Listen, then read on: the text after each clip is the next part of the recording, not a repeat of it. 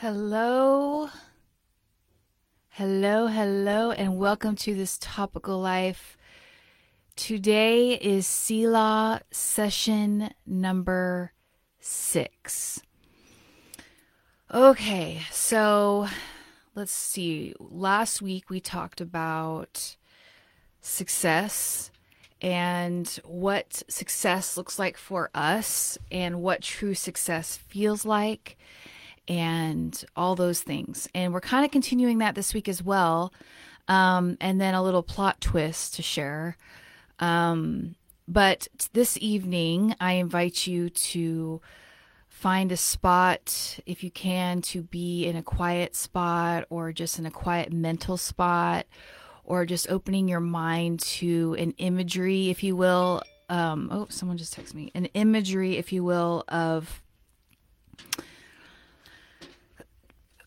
what I'm about to share. So I'm reading you a book called The Legend of the Three Trees. And those of you who are listening, I'm actually not going to be showing pictures. I'm just going to read it, so you're not missing anything.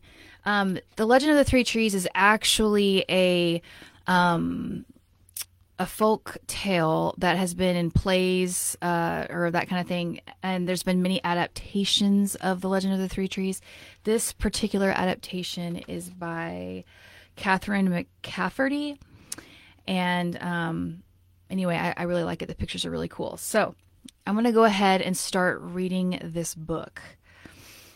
Life burst into the world on the third day of creation. From under the water, God brought forth the earth. Peeking up through the earth's soil, green plants waved like millions of tiny flags.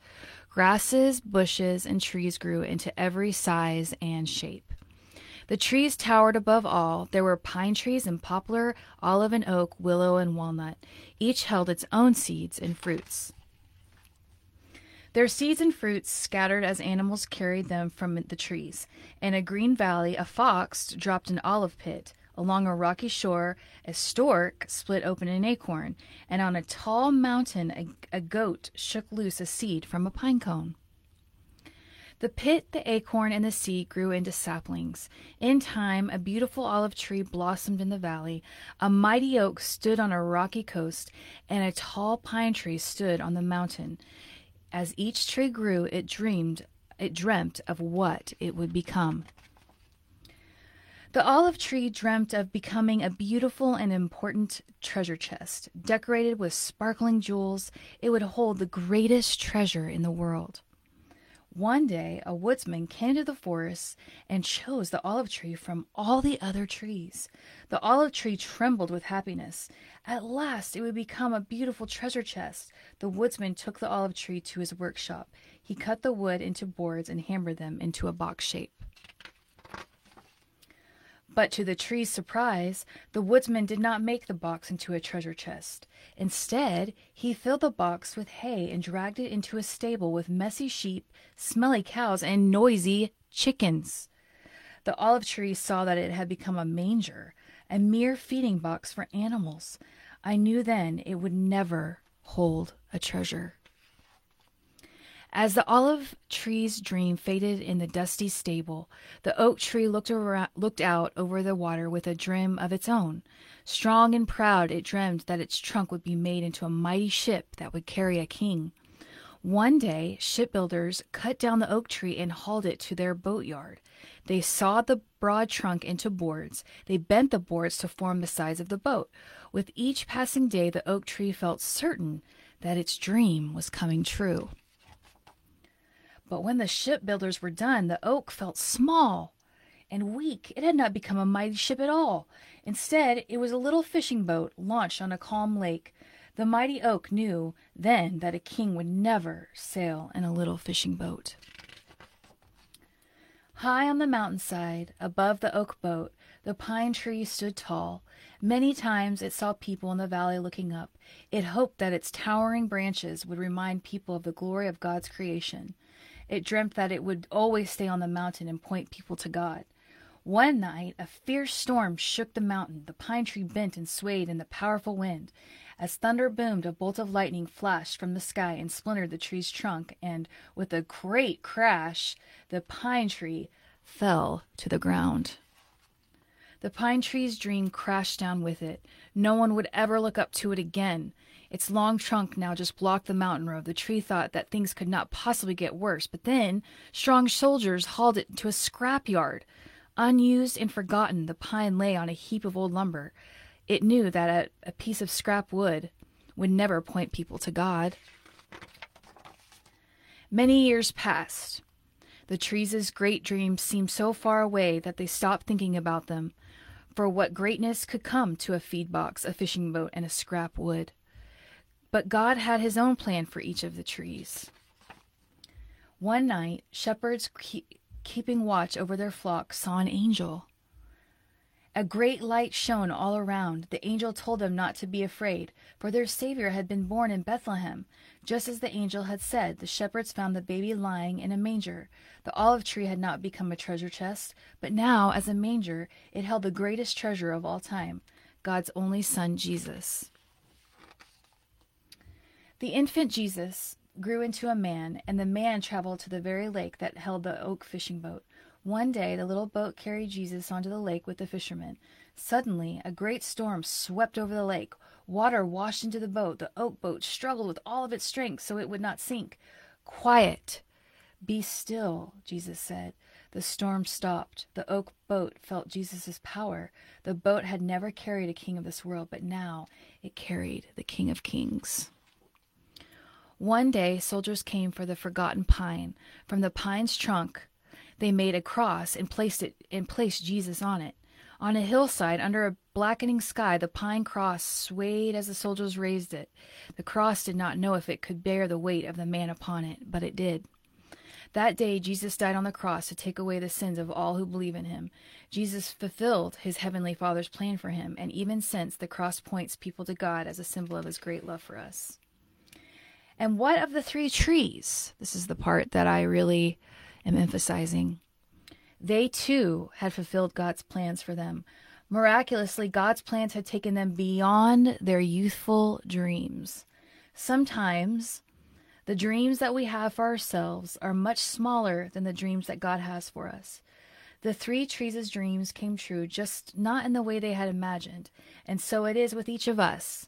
If we follow God's path, we will travel far beyond even our greatest dreams. So I've had this book for the end, by the way. I've had this book for many years. And when I started teaching Tobin, I was like frantically looking for a book that I felt like was his age level and all that stuff. So this is the book I grabbed. And when I read it, I was like in tears. Sorry, I'm going to cry. Because it obviously spoke to me and still is, and hopefully to you too. I think around this time, not only is it we're coming into the season of Christmas, but just in the season that we're in where things feel very undone and we are in process and it doesn't feel good.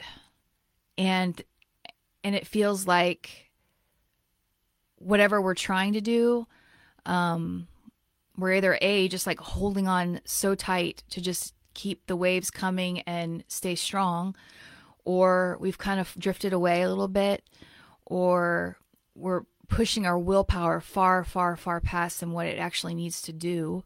I mean, the list goes on technically, but for me, what I wanted to share with you is a little story of my own, which is, I guess like this past Friday or Thursday night, this is a small thing, but the big thing to me, there was this thing called Trunk or Treat, and it was something that Tobin and I had worked on and the kids, and I just made a big deal out of it because it was an event. It was something to look forward to. And I haven't really like played up anything really lately, but because I knew trick-or-treating was probably going to be like not existing, that this was the thing, right? So we get an email saying that the trunk-or-treat was canceled, and at that moment, like, I lost my ever-loving shit. And I don't normally get so caught up into a thing, but seeing my son's face for the millionth time, so disappointed, and the work that he did with it, I just like fell apart. And I kind of got this like realization as I was looking around. I was like, some things that I tell my kids when I really see that they're not being very empathetic, or I just see like, look into this situation. What do you see right now? I mean, if a child walks in and I'm trying to do something and, you know, the room is chaos and it's like a kid comes in and starts asking me questions, I'm like, this is what I always say. I always say, read the room. Read the room. And I feel like that's just like a heads up of like, listen, you're not seeing what's going on. You need to look around, read the room. What's going on here? Okay. Just hold tight. Okay. So at that moment, I was reading the room, so to speak, and I was like, I don't think I can do what it is I'm doing. And I don't think I can, not only that, all the things that had piled on in the past few weeks were coming to me, like I'm going to help coach soccer, which I have literally no idea what I'm doing, but for the sake of getting second graders out on the field to get exercise, I'm doing that. I'm getting involved in Young Life and Wildlife, middle school and high school. My daughter is struggling, and I won't go into a lot of detail about that, but just there's a lot that I'm needed for, shall I say. So all that to say, I'm going to pause in the pause. I'm going to pause my Selah in my Selah. And I'm hoping that I can do some pop-up podcast episodes because I'm not closing out this season. I feel like the season is still there. I just can't do what I'm committed to right now. But next week will be my last Selah episode. And that episode is basically going to collect all the things that we've talked about into one episode and just kind of tie that with a big red bow on it and just see what happens next. So the book, in full circle, for me, it's like another example of my heart just feels broken because there's things that I want to do. There's things that I want to accomplish. And I know you do too. And I know that so many people are hurting and are just trying to survive. And I just want you to know that you're not alone. And I basically have cried every single day for the past 2 weeks, probably, going on walks. And, you know, I've been told that when you go right, left, like when you're walking or running or that kind of stuff, it triggers like something in your brain where it releases emotion. It's like EMDR type stuff. It's counseling stuff. Anyway, it can trigger emotion. And so I've been getting it out by doing that. And that has helped. But I'm lining up some counseling appointments. I'm just reading the room, shall I say. And I feel like the tree that is left out, you know, I feel like, you know, when I talk about success, I know, and this is what I kind of want to express, is that I know I'm not unsuccessful by stopping right now, even though I really want to keep going and I really want to do what I want to do, but I can't. And basically what I said was to my family is that, you know, I thought about like, why can't they do their thing while I do my thing? You know, they should be able to take care of themselves. You know, like I should be able to do what I want to do. I've gotten you this far. You should be able to, you know, figure it out. Like as far as not just, you know, driving yourself or anything like that. I'm talking about like feeding yourself, you know, doing the chores, and everyone's willing to help and all those kind of things. But unfortunately, because of the times that we're in, they're suffering and they're not able to do all the things that I would want them to do so that I could do what I want to do.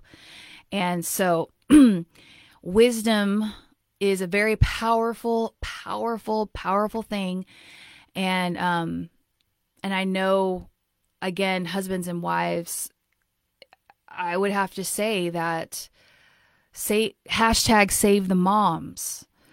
Shout out to India. She made that phrase up. She's a friend. And hashtag save the moms. Husbands, it's tough. It's tough. It's tough for everybody. But I think,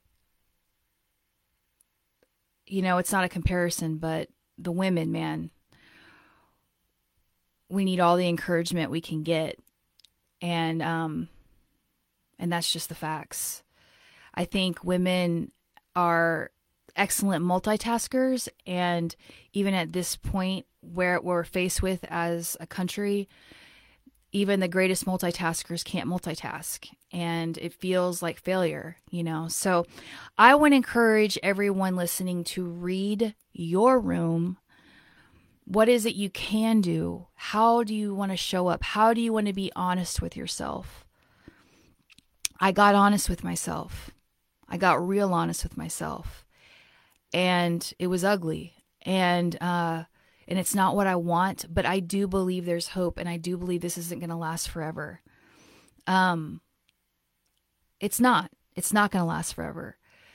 And the book is a great example of that. Yes, it's a folktale, but I've been through hard times before and have come out of it. There's been some beautiful things. This is what I always say. I always say to myself, when you're in process and you're thinking about how you want things to be versus how that things actually come to be, I always say you think it could be A or it could be B, but the answer is always, always C. And that C is what we don't understand and we don't see yet, but it's going to be awesome. And it's going to be better than what you can imagine if you can just put your hope where it belongs. Put your hope where it belongs. No, I don't feel super stoked right now. No, I'm crying on the inside, but my hope is real, and it's living in me, and I'm going to continue forward. If you're stopping something or you find yourself feeling like you're a failure, look closer to what is actually going on. How do you defining failure? How are you defining success? How are you at the end of your process? This is another thing that someone pointed out to me. Because obviously, if I haven't made it clear yet, it's the podcast at this moment that I'm not wanting to stop. And, it's funny because I have this amazing marketing guy who's helping me, and he was like, the worst, what you need to do. And he was trying to help me with the podcast. He's like, what you need, this is really funny. He's like, what you need to do is release the same time every single week. I said, okay, well, I release podcasts every Tuesday. He's like, no, the exact time every single week. And I was just like, really? People do that? Like, yes, it's for sure. You have to do it at the exact same time. And that was the first seed of like, yeah, I can't do that right now, but I do want to do that. And I even asked my dentist, who's like a podcast, like everything, he loves podcasts. And he was like, yeah, if I don't get the podcast that I'm supposed to listen to at this certain time, forget it. And I'm like, really?